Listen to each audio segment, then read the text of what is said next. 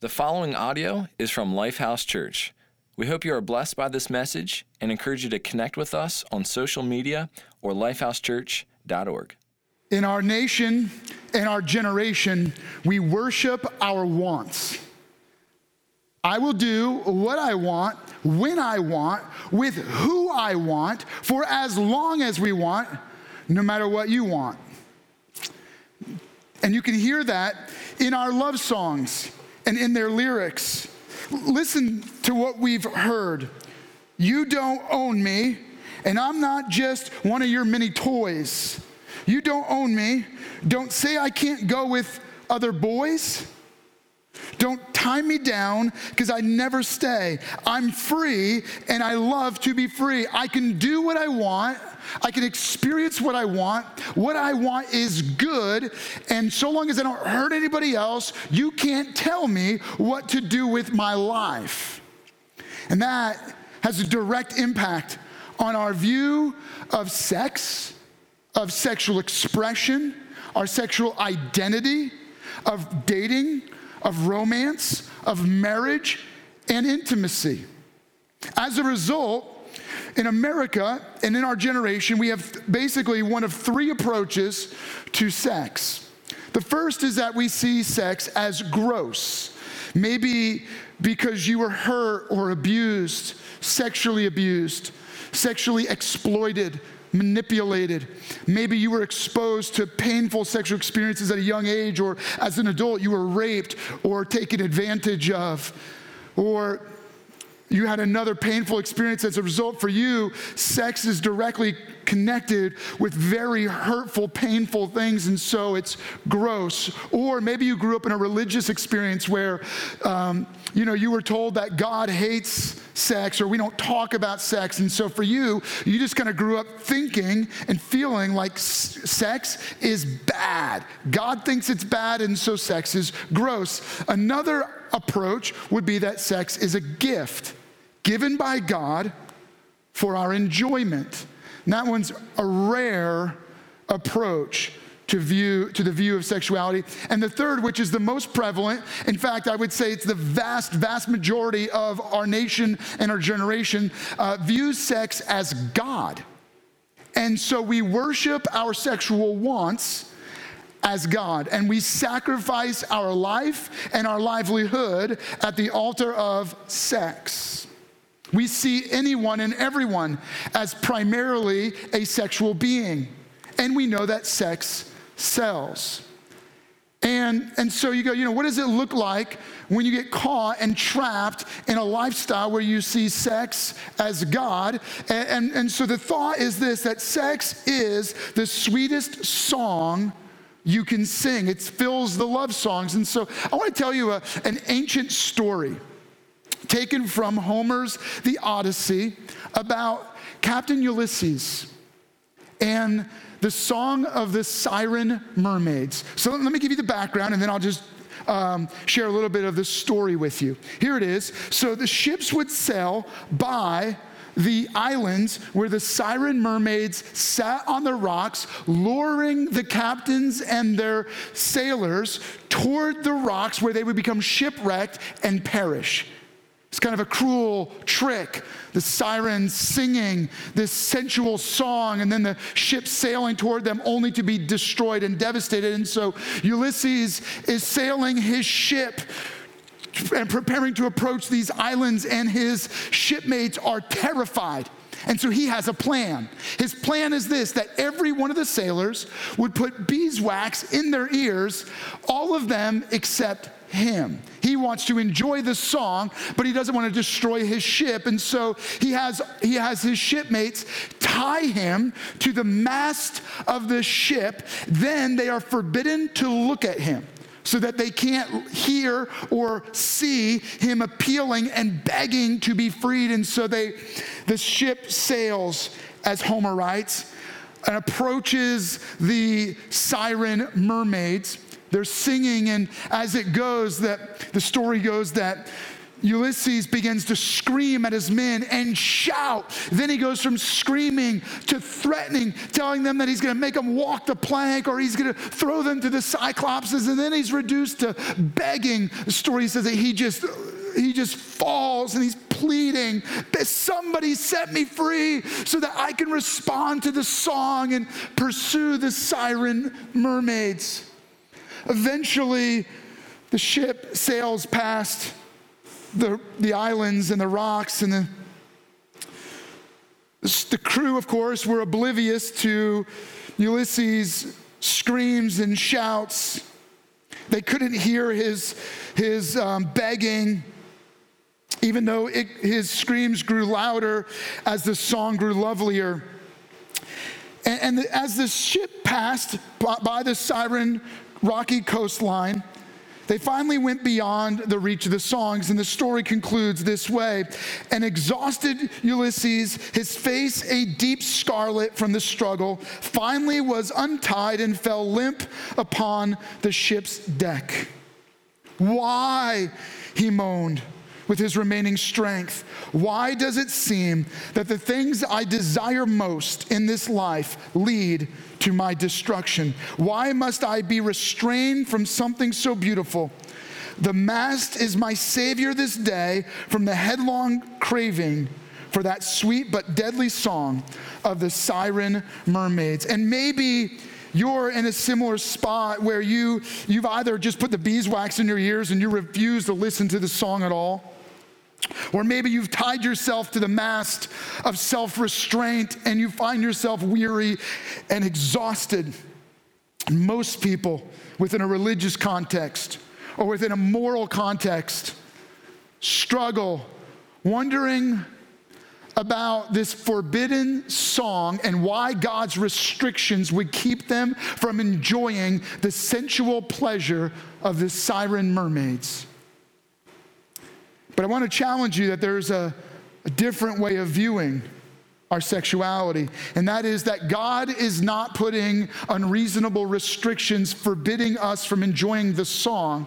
It's that God has actually given a sweeter song, and he has provided instruction on how best to enjoy our sexuality. I want you to think about your sexuality as a powerful resource, a little bit like maybe you have children, training them to enjoy driving a vehicle. It's powerful, and when rightly used, it can be very purposeful and even enjoyable. But if you abuse driving, it can lead to your ruin and your destruction. And so God provides a life manual on how to live. And within the manual of the Bible, what we call the Word of God, is specific instruction from God about dating and marriage, about romance and even sexual intimacy. There is a specific book called the Song of Songs written by King Solomon.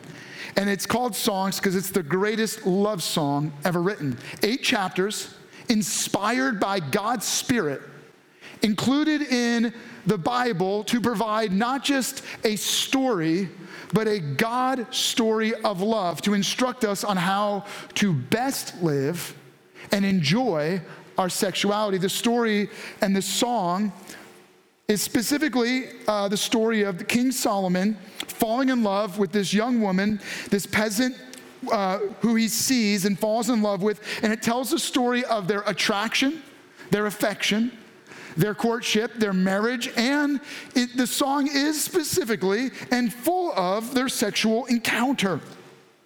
And so let me read a little bit to you. You might even wonder as I read, what does a song written, in 1000 BC have to do with my life today? And I think you might find very quickly that it's powerfully relevant to us today.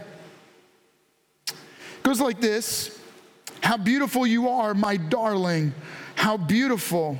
Your eyes behind your veil are doves.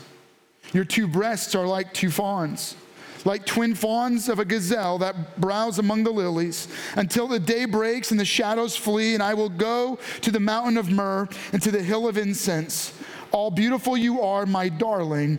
There is no flaw in you. And as I'm reading that, I'm thinking you probably are shocked that I would read something like that in an environment like this. You might even be a little caught off guard.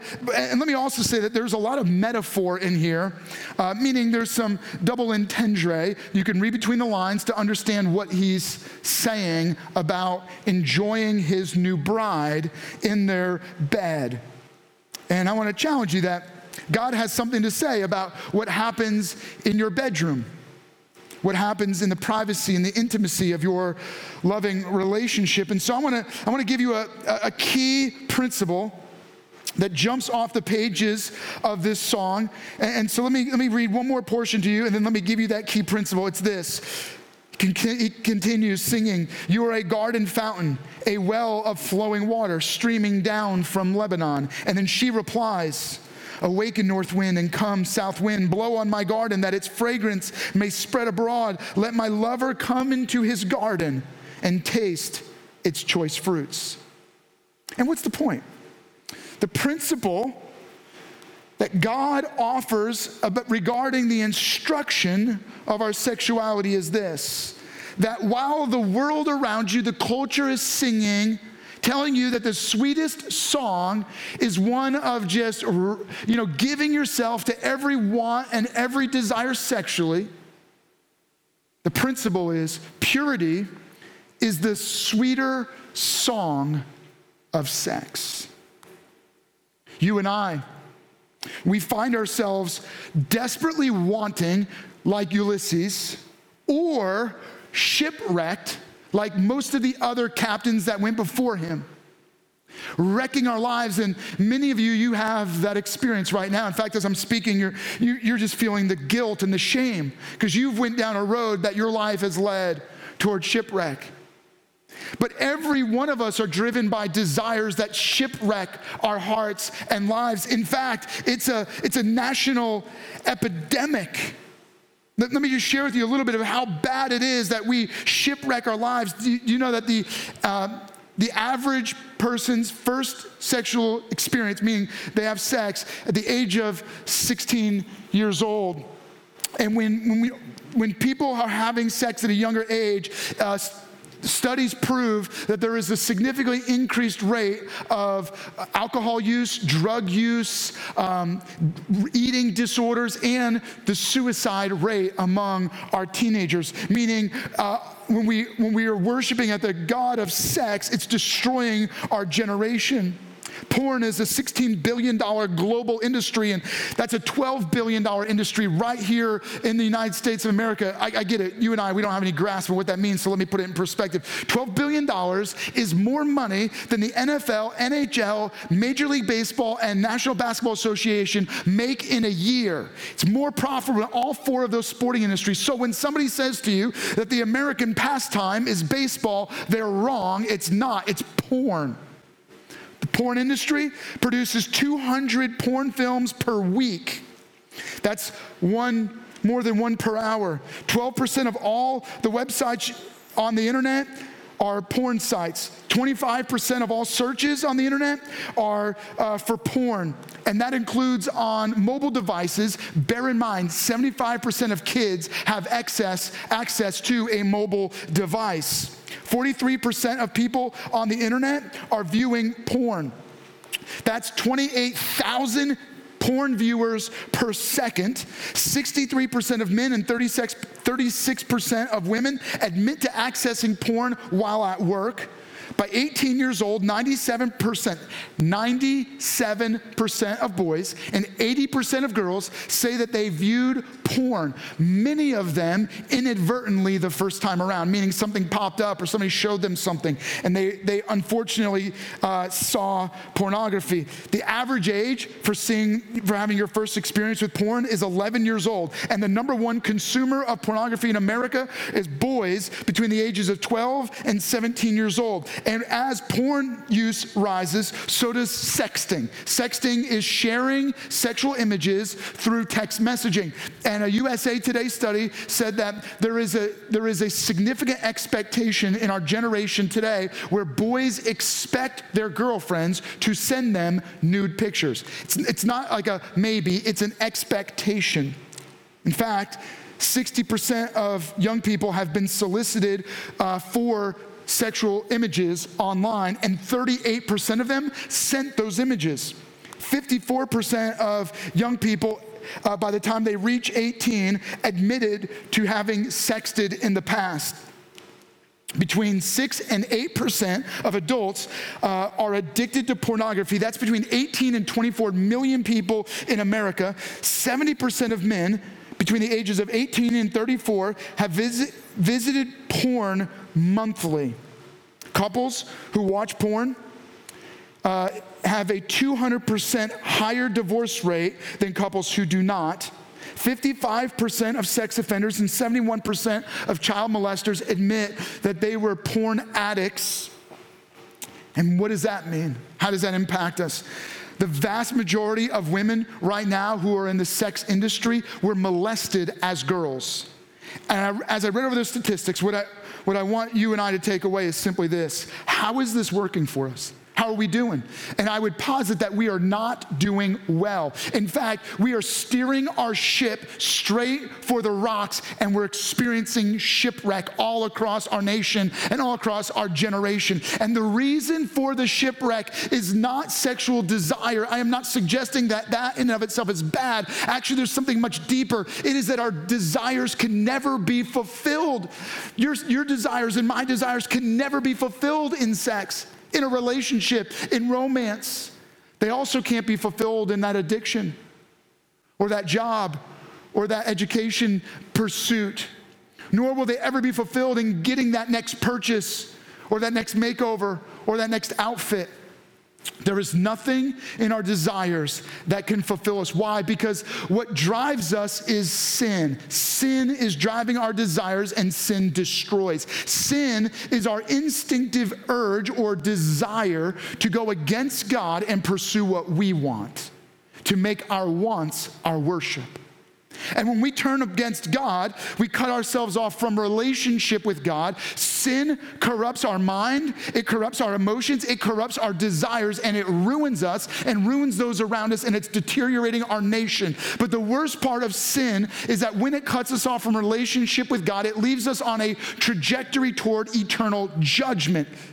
That's right. Our sin desire ruins us forever. But God, refusing to leave you and I individually and refusing to leave our nation and our generation on a crash course trajectory with the Siren Mermaid song of eternal judgment, intervened in your story and my story by becoming one of us and singing a sweeter song.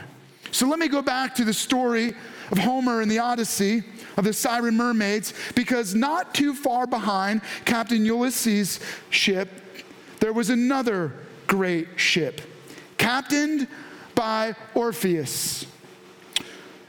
And when they also realized the dangers of the sirens and their rocks, the first mate shouted out, "Captain Orpheus!" But his shout was different, because his shout was one of celebration. "The sweet song of the sirens lies just ahead," he said. And with the announcement, the crew cheered and the great Orpheus smiled. All around the ship, crewmen's voices rang with excitement that part of the voyage that they had longed for was soon at hand. In fact, there were some on the ship who had come along just to hear the music. With a knowing smile, the dauntless captain received a beautifully adorned case from his cabin boy. The acclaimed Orpheus carefully removed the priceless instrument as the crewmen stood nearby with bated breath. Then, the princely grace, he lifted the instrument above his head in a gesture of victory, while the crew around him whistled with enthusiasm, "Play it, Captain. Come on, great Orpheus, play it." And they cheered and they shouted. All eyes were transfixed upon their hero. Captain Orpheus took his stance and began to masterfully play the most perfect music of the men's ears had ever heard. Each crewman became lost in the reverie of the song. All too soon, the siren coastline was out of sight, and the master musician concluded the song that he himself had composed. Not a single man aboard the ship was tempted by the siren's melody. In fact, no one even noticed it. Though the mermaid's music was alluring and sweet, the superb Orpheus played for his crew a sweeter song. And I want you to know that Jesus Christ came to earth to die on a cross, to take the collective, eternal judgment that you and I deserve on himself, so that when he died once for all. He allowed his life to be driven against the rocks of sin, to absorb our judgment, our shame, our guilt. But he not only died, he rose again, and in his victory, he conquered the power of sin. He defeated the strength of death and set us free from eternal judgment, so that anyone who believes in Jesus by faith is forgiven of their sins, given new life, shame and guilt removed.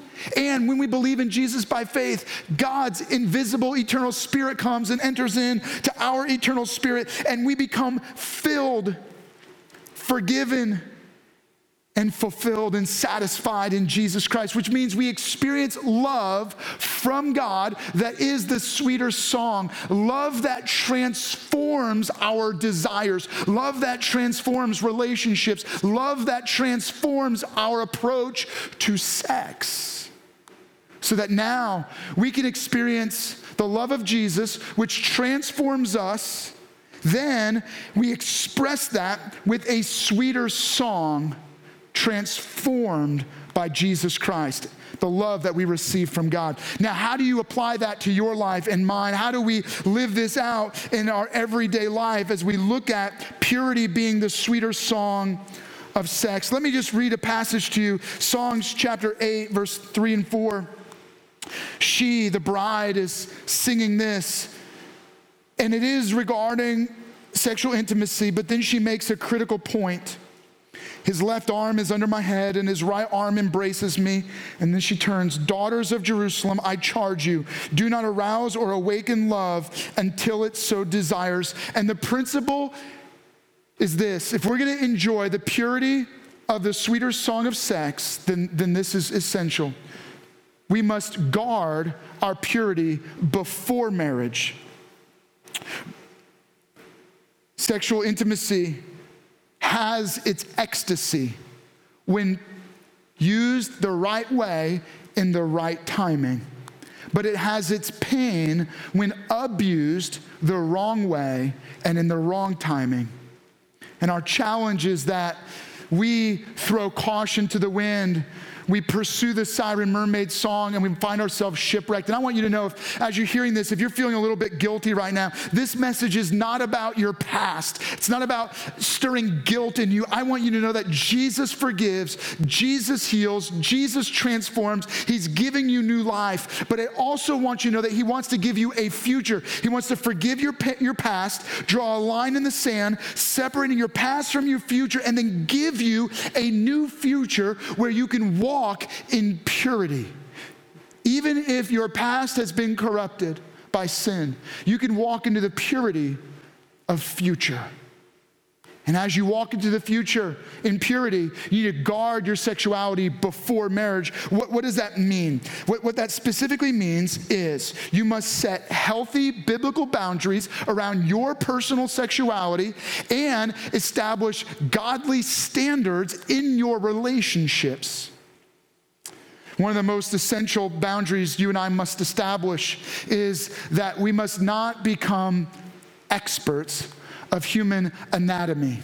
What I mean by that is we live in a culture of human anatomy experts. A diamond expert is someone who looks at a lot of diamonds and becomes trained to see only the flaws.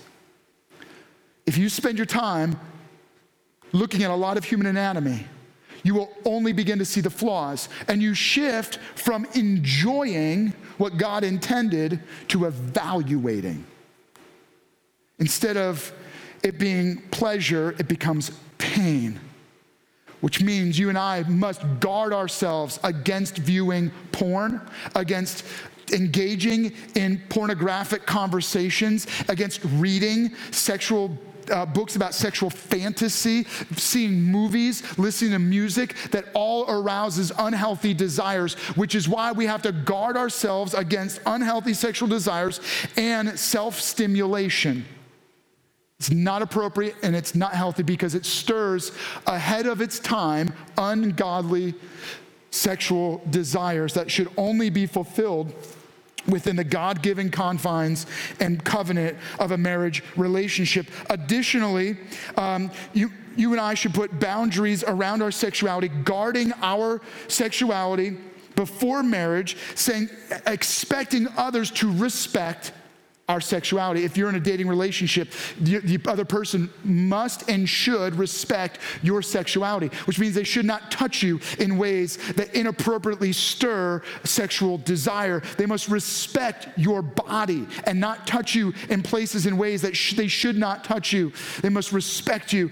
Additionally, I want to challenge you just to establish standards within your relationship. Let me just give you a quick metaphor. If you're a parent and you have a yard, and then beyond the yard, you have a sidewalk, then another little strip of land, and then there's a big busy street. Where do you tell your kids not to go? Do you say, just don't play in the busy street? No. You tell them, don't go past our yard. Meaning, if they set foot on the sidewalk, they're punished. You and I, similar. Why? Because you're trying to protect them from ultimate destruction by setting boundaries several steps back. Similarly, if you want to guard your sexuality, set standards much further back than just sexual intercourse. That way you protect and guard your heart and your purity. In a letter to the church in Corinth, the Apostle Paul wrote about our purity, challenging a church that lived in the city of Corinth, a city of great sexual perversion, a city of sexual exploitation and manipulation, of abuse and misuse. And he wrote this in 1 Corinthians 6, verse 18, flee from sexual immorality. All other sins a man commits are outside his body, but he who sins sexually sins against his own body. Do you not know that your body is the temple of the Holy Spirit who is in you, whom you have received from God? You are not your own. You were bought at a price. Therefore, honor God with your body. Let me be very clear. Your sexuality is not yours. It is a gift given to you from God and to be used to honor God. Therefore, before marriage, you and I have to understand our spouse is the only appropriate outlet for sexual fulfillment that God has given us. If you do not have a spouse in marriage, then you do not have an outlet for your sexual desire. Therefore, do not arouse and stir sexual desire and then be stuck with no appropriate outlet. You and I'm not talking about tying yourself to a mast. I'm talking about throwing yourself into the love of God, finding your satisfaction and fulfillment in relationship with God and in appropriate other relationships, godly friendships, godly dating that is not arousing sexual desire in an unhealthy way. Now, let me shift over and let's talk to our couples.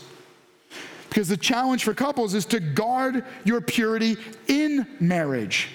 What does it look like to guard your purity in marriage? Well, here's what I have discovered, that there is a lot of confusion and misunderstanding within the church and within Christian couples about their sexuality. Some living in a pleasureless, unfulfilled marriage. Others carrying unnecessary guilt and shame about their sexual desire. And the principle that we can extract from Song of Songs is simply this: God wants to provide instruction into your marriage and your sexuality, and it is both appropriate and necessary. God wants to guide you. Why? Because where else are you going to go?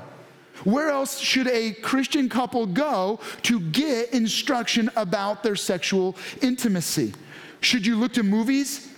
50 Shades, you're gonna learn from Hollywood or from the media, and you're gonna learn from love songs.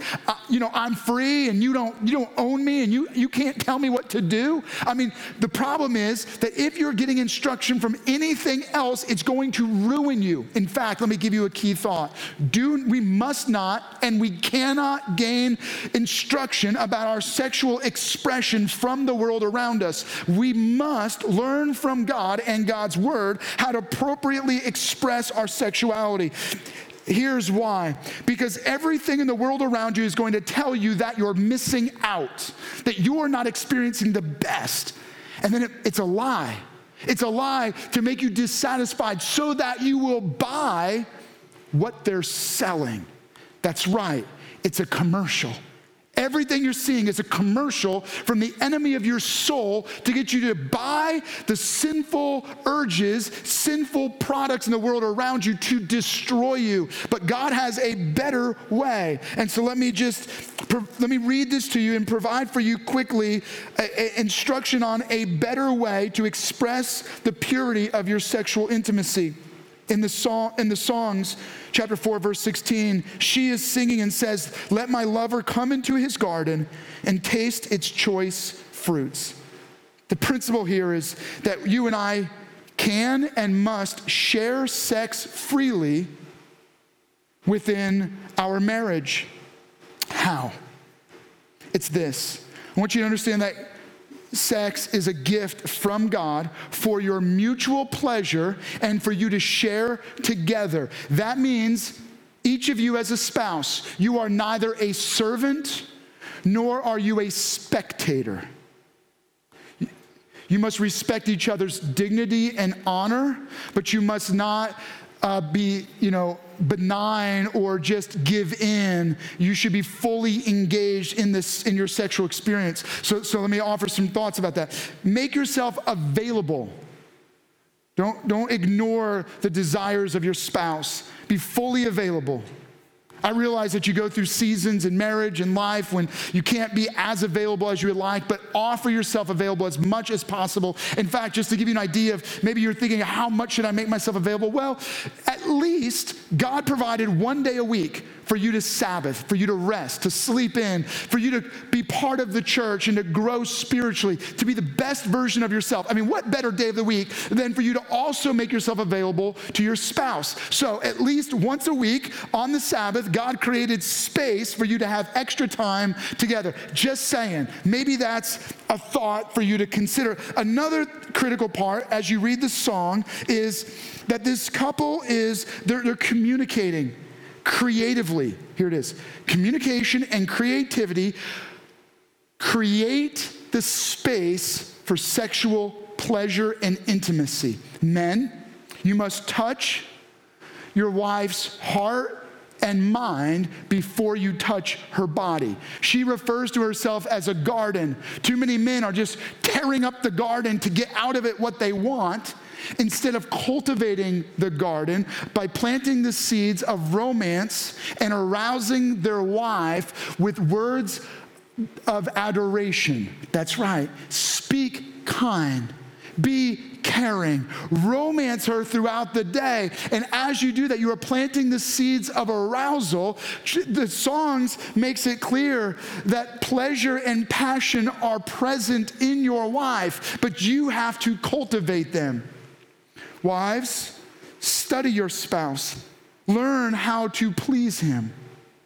Together as a couple, embrace the process. The goal is not climax. The goal is intimacy.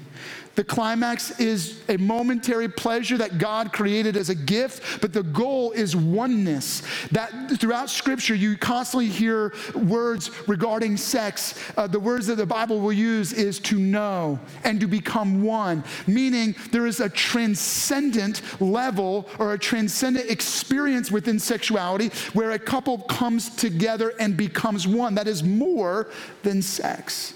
It's about relationship. It's about coming together in spirit, in mind, in body, in soul. And God designed you to embrace the journey, embrace the process, to be creative. Don't get stuck in a dual routine. He talks about it like a garden full of spice and aroma. the best way to spice up your marriage is a little bit of variety in your bedroom. And so maybe study how to pleasure your spouse, and there's nothing wrong with that. That is for your enjoyment. Let me conclude with you couples this way. God designed you to enjoy the gift of purity within your marriage. Guard your marriage from outside influences that would create shame and guilt within your marriage, but fully enjoy and embrace your sexual intimacy. Now, for each one of you, I want you to pause. And I want you to just take a moment and allow God to speak to your heart right now.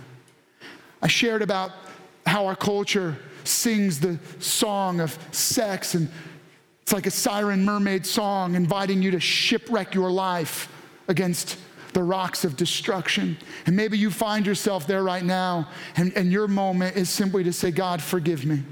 God, cleanse my life. I need your purity to wash away my impurities. I need your Spirit to cleanse away my sin.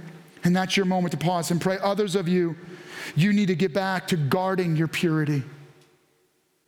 Some of you right now, you need to guard your purity in your marriage and reestablish some health in your home. Finally, there's some of you right now, you need to pray and say, Jesus, I need to receive your love in my life. So would you take a moment right now and pause and pray and let God speak to you? Thank you for listening to audio from Lifehouse Church, located in Hagerstown, Maryland. We believe that through Christ, life change happens here. So we invite you to connect with us further by visiting lifehousechurch.org.